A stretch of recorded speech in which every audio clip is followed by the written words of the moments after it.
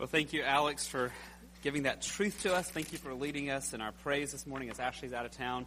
God has really blessed us richly as a church with so many musical talents and gifts, and I love the way they use it to honor the Lord and to point us to Christ Sunday by Sunday, and it is encouraging to see.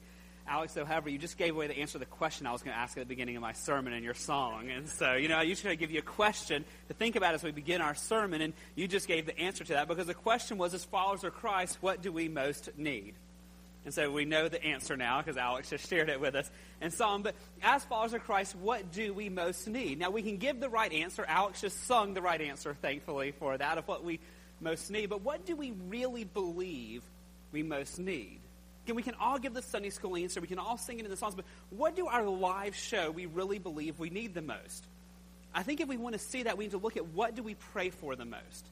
Because as followers of Christ, we know that God answers prayer. And what we ask God for is what deep down in our heart we really believe we need the most. So pause for a minute, just look at your own prayer life. Look at what is it you talk to God about the most. In light of that, what is it you believe in your heart you most need? Is it success in school? Is that what you pray about the most? Or success in your job? Or your prayers mostly about finances? Or about health or relations or sickness? Or your prayers about relationships and things getting to where they need to be? Is it about protection from harm? What is it when you pray the most about? Because that's going to show us what we believe our greatest need really is. Now, friends, there's nothing wrong about praying about any of those things I just mentioned. Please don't hear that, because God invites us to approach His throne of grace to bring whatever requests, whatever burdens, whatever concerns are on our heart. But in light of that, what is the greatest need? What is the thing that we should most be praying about? What is the thing that we most need in our lives for God to do? So turn in your copy of God's Word or find in your Bible app Ephesians chapter 1. If you're visiting with us or new to Gateway this morning, we're working through the book of Ephesians, verse by verse, on a journey through. It's our sixth message in looking at the book of Ephesians, and we're still in Ephesians chapter 1. What we've seen so far in the book of Ephesians at the beginning is what is our identity in Christ? Who are we? We've seen that the Father, the Son, and the Holy Spirit, the triune God, is all involved in speaking to us about our identity. And ultimately, in all we've seen of our identity, it boils down and comes down to we belong to God. That if we're a follower of Christ, we've been chosen by God. We've been adopted. We are part of God's family. Now we have every spiritual blessing in the heavenlies, and we're secure, we're sealed because of the work of the Holy Spirit in our lives. But that identity changes us. Our identity, embracing who we are in Christ, is the same thing as faith. Faith in embracing our identity in Christ will transform us. If we really are a follower of Christ, our lives will be different. In particular, last week, we saw that if we really understand who we are in Christ, we will love one another, and it will change how we relate. Well, that is the foundation that Paul has laid for us at the beginning of the book of Ephesians. Paul now shifts from this praise and reminding us of who we are in Christ to now he moves to intercession, to prayer. And where we pick up today, as we pick back up in verse 17, we begin to see Paul praying for the people in Ephesus. Now, I want to remind you what's happening in Ephesus. If you hear the first week, you heard this as we started the study. Ephesus was a tough city. One of the seven wonders of the ancient world was there, and that was a massive temple to Artemis, a false goddess right there. The city was full of paganism, was full of worship to idols, was full of the occult and witchcraft type things and black magic everywhere. The currency had Artemis, had a false god on it. The banking was done at the temple. The whole city was a place of paganism and idolatry, and to follow Christ in that town would be an incredibly difficult thing to do. So Paul writes to them to encourage them, but also to pray for them. If you're writing to your friends you love dearly who are in a city with idolatry everywhere, where they're struggling to get by in a place where that's so hostile to faith, what would you pray for them?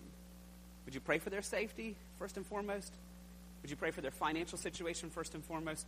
Would you pray for their relationship first and foremost? Again, it's not wrong to pray for those things, but look at what Paul prays for the people in Ephesus. What Paul believes they need more than anything else to live out the gospel, to live out their identity in Christ where they are. He's going to begin in praying for them. And so we're going to pick back up this morning. We're actually, for context, going to go back to verse number 15 in Ephesians 1 and go through verse 19 this morning to see the beginning of Paul's prayer to them. Can I ask you to stand, please, in honor of the reading of the Word of God, God's revelation to us. I'm reading out the English Standard Version, and the words will be on the screen if you want to follow on there as well. Ephesians chapter 1, starting in verse 15. For this reason, because I have heard of your faith in the Lord Jesus and your love towards all the saints, I do not cease to give thanks for you, remembering you in my prayers, that the God of our Lord Jesus Christ, the Father of glory, may give you the spirit of wisdom and of revelation in the knowledge of him. Having the eyes of your hearts enlightened, that you may know what is the hope to which he has called you, what are the riches of his glorious inheritance in the saints, and what is the immeasurable greatness of his power towards us who believe, according to the working of his great might. Would you pray with me? Father, I am so thankful that we have this glimpse of how Paul prayed for the people in Ephesus. And God, I pray today that this would come alive in my heart and the heart of these brothers and sisters. And God, that we would have our focus on you strengthened, that we would see and be refined in our understanding of what is most important, what we need the most. And God, I pray it would transform how we pray. It would transform how we live as we better understand what it is we most need to walk with you in this life you've placed us in. And we ask it all in Jesus' name. Amen. Thank you. You may be seated. So, what is our greatest need? Back to the song Alex sang for us. Our greatest need is simply this. We need God to grow our knowledge of him and what he has done for us. What do we need more than anything else? We need God to grow us. We need God to grow our knowledge of him, our understanding of who he is, our relationship with him. We need him to grow our understanding of what he has already done for us. More than we need protection, more than we need financial prosperity, more than we need sicknesses to go away, more than we need all those other things, we need as followers of Christ to grow, to have God grow us in our understanding of him, to have God grow us in our understanding of who we are in him. There's so much Paul could have prayed for the people in Ephesus, but he started here. He started praying for God to grow them in their knowledge of God and praying for God to grow them in understanding what God has already done for them. Because if we get that right, friends, everything else will flow. With that in view, I want to start with this idea to realize, first of all, our greatest need, friends, is something that we cannot fix ourselves. Notice in this, I've been intentional. We need God to grow us. I didn't say you need to grow yourself. We need God to grow us, friends. This is not a self-help message. This is not what I've been calling lately white-knuckle determination, just try harder. This is not a striving in our own strength. Paul's prayer for them is not in verse 17 that you should try harder to gain wisdom and revelation, that you should strive to be enlightened. It doesn't tell us that. This is a prayer that's focusing on God himself more than on us. Notice again the language back in verse 16 and 17. Paul says, I do not cease to give thanks for you, remembering you in my prayers, that, here's the prayer, the God of our Lord Jesus Christ, the Father of glory, may give you the spirit of wisdom and of revelation and the knowledge of him. Friends, the focus is God himself, the God of our Lord Jesus Christ, the Father of glory. Notice the names. It's all about God here. But then it's also about God's provision, what God does for us. Again, notice here in verse 17, this is what God does for us, not what we do for ourselves. That the God of our Lord Jesus Christ, the Father of glory, that he may give you.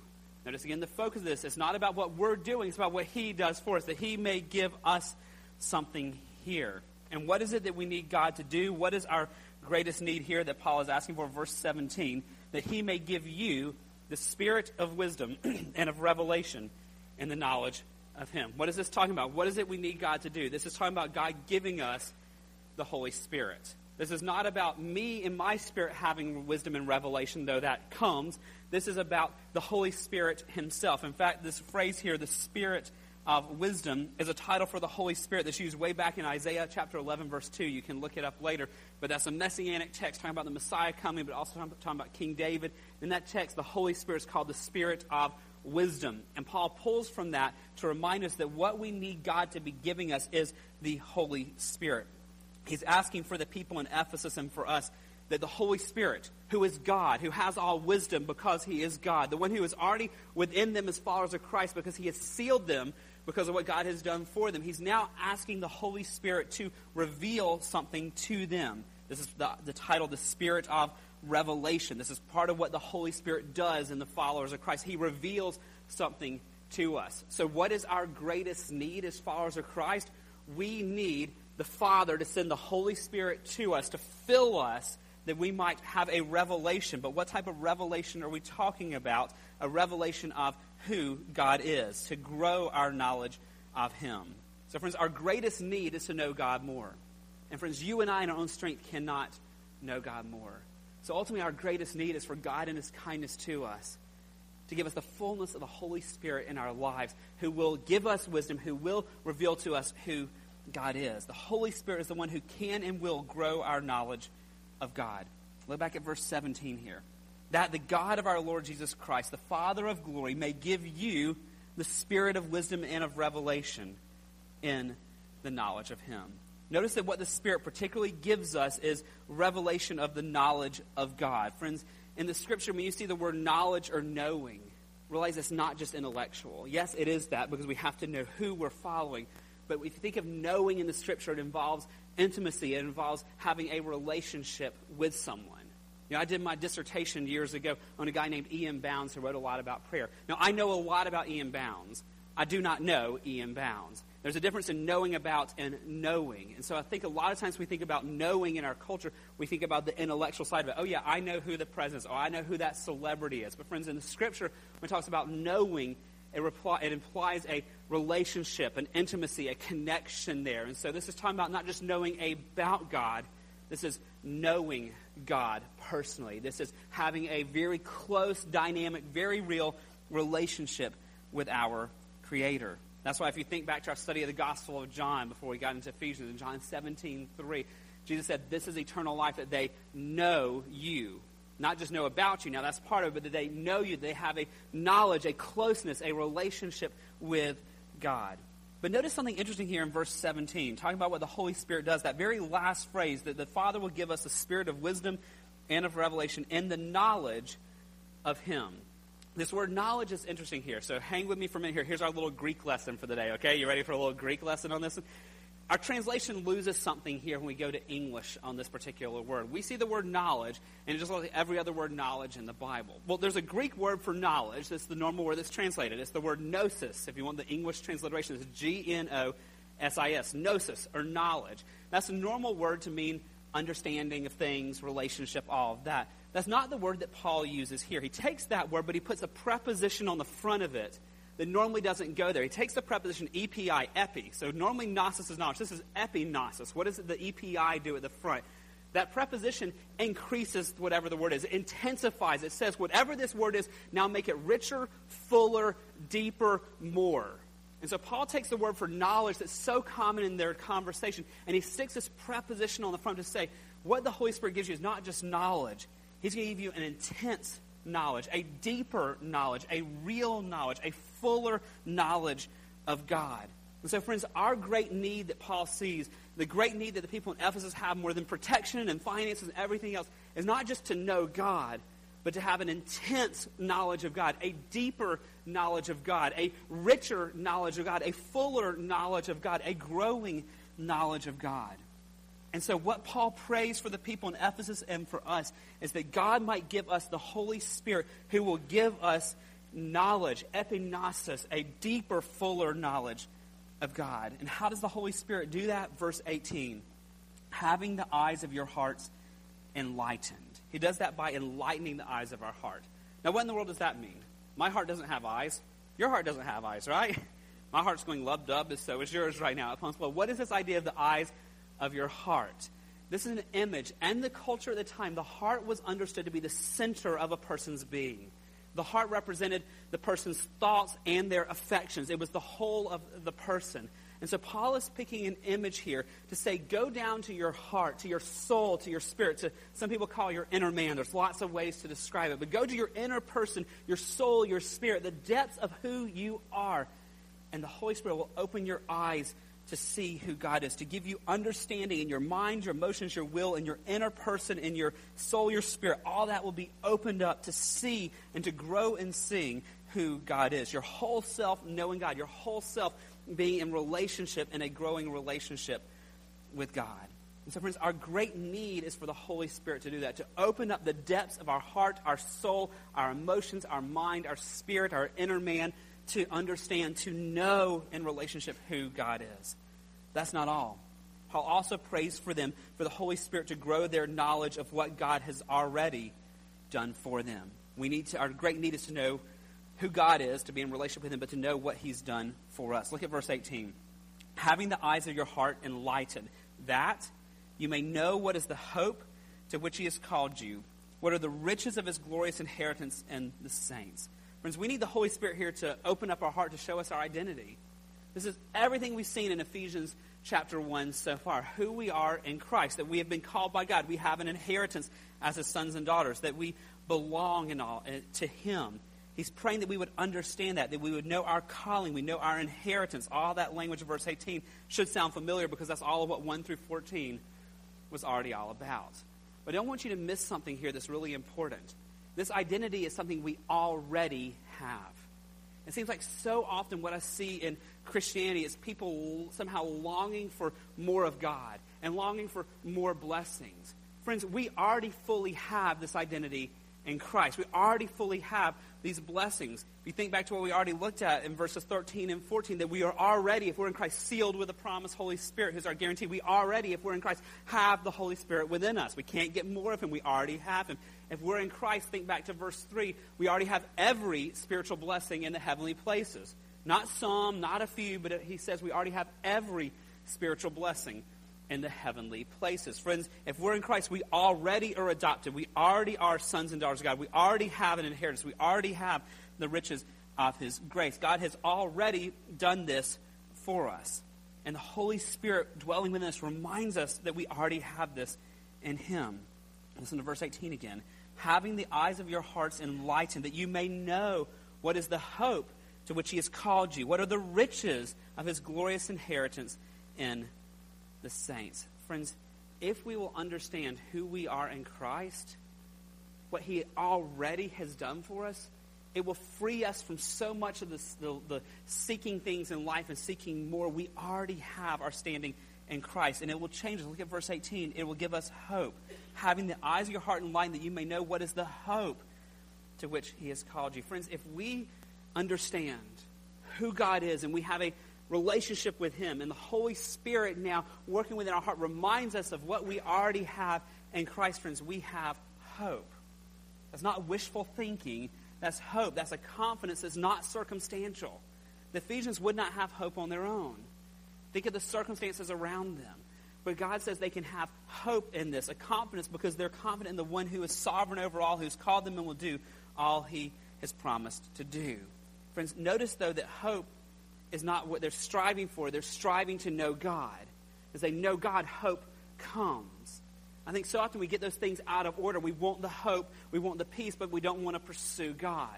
Notice the hope is a byproduct. The hope is the effect of having a dynamic relationship with God, of the Holy Spirit working within us. So friends, what we need even more than hope is we need to know God. We need to be growing in our knowledge of God. We need to be growing in understanding who we are. And out of that then flows hope in the difficulties of life. Out of that flows peace in the trials. Out of that flows purpose in life, because it takes us deeper and deeper and deeper into knowing about God, to knowing him, and to understanding who we are in him.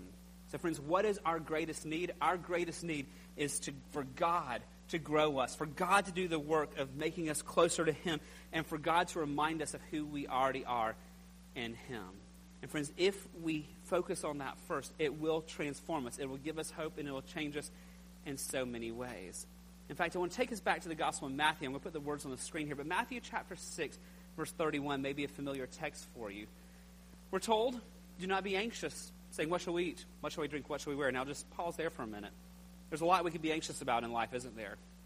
There's a lot of hardships in life. There's a lot of trials. As I think about and pray for you guys, there's so many burdens you guys carry. There's so much in our human flesh we could be really anxious about. But in Matthew 6, it carries on in verse 32 now. For the Gentiles seek after all these things, and your heavenly Father knows that you need them. Verse 33. But seek first the kingdom of God and his righteousness, and all these things will be added to you. Notice again the order here. There's all these things in life that we could focus on. There's so much Paul could be praying for the people in Ephesus. But what's he focused on? He's focusing on their hearts to seek after the kingdom of God and his righteousness, and all these things will be added unto you. And then verse 34 wraps that one up in verse 34 of Matthew 6. Or maybe it just ends on 33 on the screen for you. Sorry. But seek first the kingdom of God and his righteousness, and these will be added for you. Therefore, do not be anxious about tomorrow, for tomorrow will be anxious for itself. Sufficient for the day is its own trouble. So in the midst of the troubles of life that are here and promised, God's never promised he would change the circumstances for us. But he has promised that if we will seek after him, he will change us. He will grow our knowledge of him, and he will give us hope. Now that raises a question. At the beginning I said this is not us striving. This is God doing it for us. But now I'm saying we're to seek after his kingdom and his righteousness. Now which is it? Am I having a senior moment here and getting confused. If God has to do the work, Ephesians 1 here, it's all of him. Paul is just simply praying for God to do what they can't do. Now all of a sudden we're talking about seeking after God. What in the world is this about? How can it be both? How does this work? Well, friends, God is sovereign. God can do what God wants to do. If he wants to zap someone who's not seeking him and turn their hearts, he can do that because he's God. You think about Saul, who was persecuting Christians. He's on the way to go kill more Christians.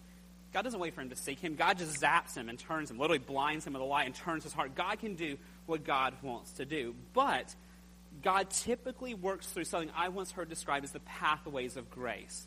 It's the ways that God typically will reveal himself to us, the ways that God loves to delight in revealing himself to us, the paths that we can put ourselves in, trusting him to then do the work. The best image I have for this is summertime. I know there's kids in the room this summer with us. So kids, do you love playing in the sprinkler like my kids do? If you are like my kids at all, you love the sprinkler in the front yard. I see some adults nodding as well. It is fun, isn't it? You know, which, by the way, VBS Family Night coming up in a few weeks on Wednesday night, there will be water slides out here out front. So just different story for a different time. Just mark that on your calendar. But we love playing in the sprinkler. Now, I can turn on the sprinkler in my front yard and have that stream of water going. There's a pathway of the water there. Now, my kids want to play in it, but if they don't go run into that path of the water, they're not going to get wet. I have called them to it. I have turned it on for them, but the pathway they need to run through to get wet is pretty obvious. Now, the illustration breaks down, but in a small way, that's kind of what's happening in the spiritual realm here. God has called us. God is drawing us to himself. He's provided pathways of grace where he loves and delights to reveal himself to, but we have to run into those paths. And what are those paths? It's pretty simple. Studying the Bible and prayer. It's not rocket science for us, but yet this is what God has called us to. God is God. He can reveal himself in dreams. He can reveal himself however he chooses to reveal himself. But the place where he delights and normally reveals himself is as we study the Word of God, as we pray and talk to him. This is that stream, that path of grace that he calls us now to run into. And we know that, and yet so often, friends, we neglect that. And we run away from that, and we wonder, why am I not growing in my walk with God?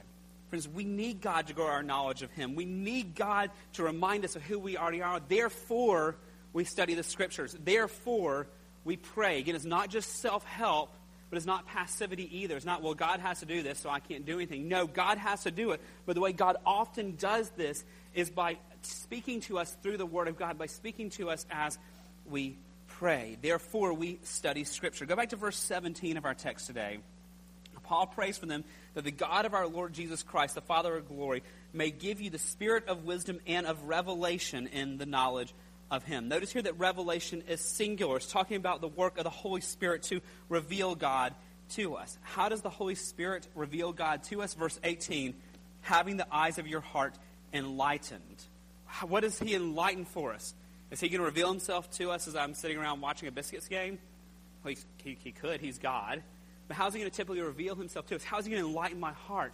It's going to be as the Holy Spirit within me, as I start reading the Word of God, stuff starts standing out that I've never seen before. Conviction starts coming as I'm reading this. What's going on there? It's the Spirit of God enlightening my heart as I read the revelation of God. And this is God's revelation to us. As we read it, the Spirit of God who dwells within us is making it come alive, is illuminating it, is enlightening our heart on this. Not necessarily to new truth, but to the truth that's already been revealed in the canon of Scripture. And so, friends, when we put ourselves in the path of God's grace by reading Scripture, it's not us striving or working hard. It's us simply just standing in that path of that sprinkler, trusting the Spirit of God to now do the work that only he can do. Now, I want to give us a little bit of a strong challenge in light of that. Especially, let me start with the teenagers. You guys watching your Instagram after youth camp this week and it looked like y'all had a great week. Wish I could have been there with y'all. It looked like a fun week. But one thing I kept seeing on Instagram posts from you guys is about how you've rededicated your life to the Lord and how you're selling out for the Lord now and how God has spoken to you and how you feel called close to the Lord and all this cool stuff God has been doing in your life. Friends, if you don't follow that up with getting in the Word of God, that's not going to last. It's going to be an emotional high that's going to just crash right back down. To come away from sold out saying, man, I am committed to Christ now. I want God to change me. That change is going to happen as you get in the Word and get in prayer. But adults, that applies to us as well. How easy it is for us to talk about, man, I want God to grow me. Man, I want God to break this sin in my life. Man, I want God to change this situation. I want God to do all this stuff. And then we leave our Bibles closed on our shelves. and we neglect that path of grace. It'd be like my kids sitting in the front yard with a sprinkler running, being like, man, I want to get wet. Man, I wish I could get wet. It's so hot out here. Daddy, why can't I get wet? Why don't you make me wet? And it's like, I'd be like, there's a sprinkler. Go run in it. That's what God's doing for us as well. He's saying, here is my word. I will do the work. It's not your work to do. You just step into it and let me open your eyes to who I really am. Friends, we need God to grow our knowledge of him. We need God to help us understand and grow us in understanding who we are in him. Therefore, we study the Bible. But friends, also, therefore, we commit to prayer as well. Look at verse 16. Notice how Paul prays for them. I do not cease to give thanks for you, remembering you in my prayers. Notice how Paul's praying here. It's not a one-time prayer. He says, I do not cease. I am regularly, ongoing, praying for you and praying that God would grow your knowledge of him, that God would grow your understanding of who you are in Christ. He said, I am regularly praying this for you. Why is he regularly praying this for them? Because, friends, they daily need reminding about the nature of God. Friends, we are such short-sighted creatures. I don't know about you, but it's amazing how quickly we can lose sight of who God is. And so Paul prays regularly, ongoing, that they would see the bigness of God, that they would be drawn in to knowing God more. Friends, we daily need reminding as well of what God has done for us. It's amazing how quickly our hearts can forget who we are in Christ. It's amazing our own flesh and the pulls of the world and the enemy himself, how quickly our hearts can turn from being anchored in I am a child of God, being anchored in I am called by God, being anchored in I have every spiritual blessings, to quickly being like, woe is me, my life is falling apart. Where is God? What's going on? Who am I? We get so short-sighted so often. And so Paul continually, ongoingly prays this for them. And so, friends, we need to ongoingly pray it for ourselves and for others as well. There's also a great hope and a great promise with that. Put up on the screen for you, Luke chapter 11, verse 13. Luke 11:13. If you then, who are evil, know how to give good gifts to your children, how much more will the Heavenly Father give? Who? Who's the Heavenly Father going to give? The Holy Spirit to those who ask him. Friends, what do you and I need? We need to grow. We need God to grow us in our knowledge of him. We need to grow in our intimacy with God. We need to grow in understanding who we are in Christ. And so what do?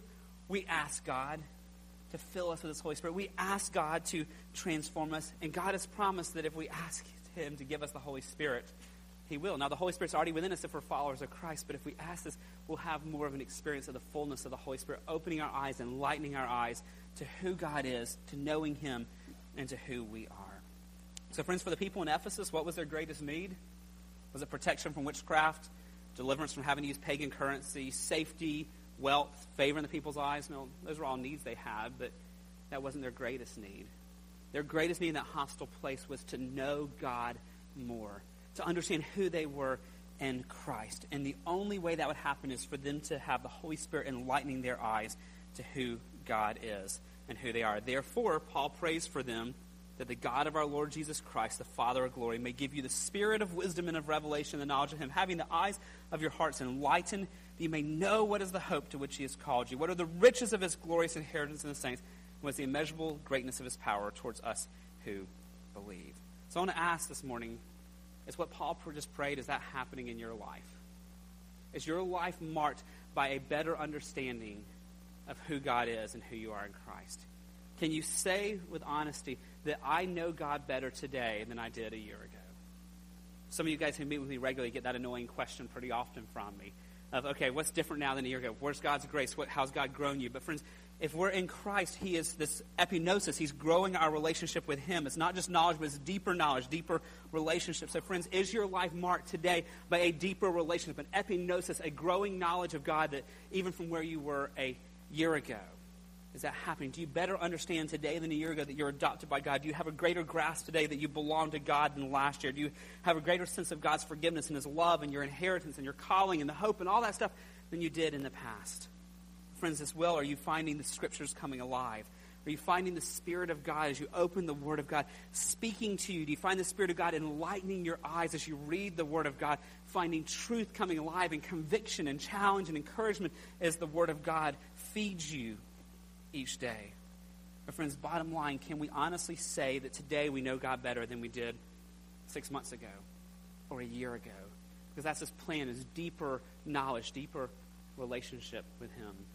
As we close, I want to give you a quote from J.I. Packer. It's in a great book called Knowing God. If you've never read it, I highly commend it. It's on the resource center out in the hallway there. But in Knowing God, Packer has a quote that's really convicting and really helpful at the same time. Put it up on the screen for you here. Packer says this: not many of us, I think, would ever naturally say that we have known God. Now, time out here that he's writing to believers. He said most of us would not naturally say we know God. These words imply a definiteness and a matter-of-factness of experience to which most of us, if we're honest, have to admit we're still strangers. We think about it for a minute. To say that we know God, this is a definiteness that a lot of us really in integrity probably struggle to say. He goes on then to continue in this quote. We claim perhaps to have a testimony and can rattle off our conversion story with the best of them. We say that we know God. This, after all, is what evangelicals are expected to say. Because that gets really convicting. We can rattle off our story of how God saved us, and we can rattle off the statements, oh yeah, I know God. But friends, do we really, Packer's going to say, but would it occur to us to say, without hesitation and with reference to particular events in our personal history, that we have known God? Can we say without hesitation and with reference to particular events in our personal history that we have known God? Friends, if I ask you if you're married about your spouse, tell me, do you know your spouse?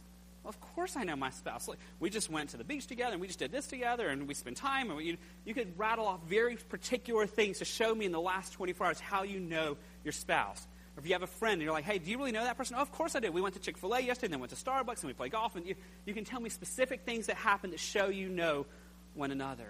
Friends, can we, without hesitation, with reference in the same way to particular events in our personal history, say that we have known God? And Packer just hits right at home. He says, I doubt it. For I suspect that with most of us, experience of God has never become so vivid as that. Friends, God's plan for us is to have a vivid relationship with Him, a vivid knowing Him, a vivid epinosis, growing of our knowledge of Him, growing deeper in our understanding of Him. I can't manufacture it. You can't manufacture it. It's a grace gift of God that comes only from His Holy Spirit, changing us, opening our eyes to the truth of the Word of God as we study it and as we pray.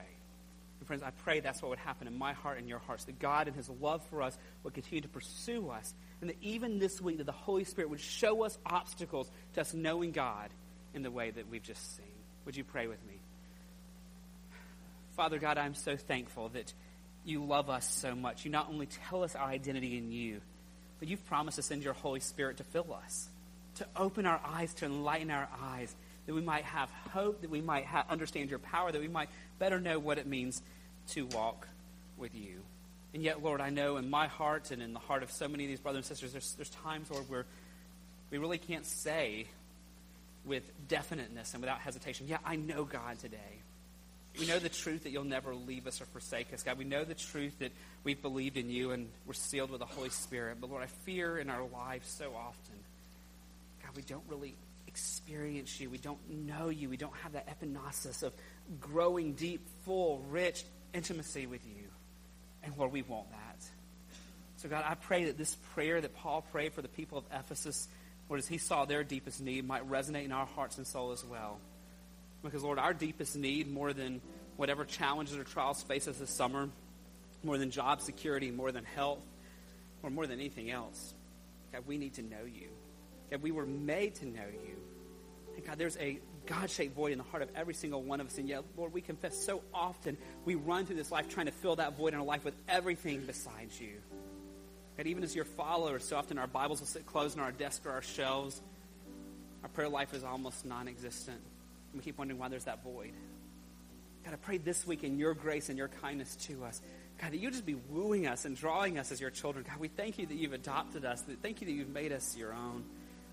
And God, I pray that this week there be such a hunger and thirst to not just know about you, but to know you, God, that we would experience this deeper knowledge of you. So would you, in your kindness, give each one of us as your children the fullness of the Holy Spirit this week to reveal to us more of who you are and more of who we are in you. And God, we'll give you all the glory. We ask it in Jesus' name. Amen. Would you stand as we sing our closing song?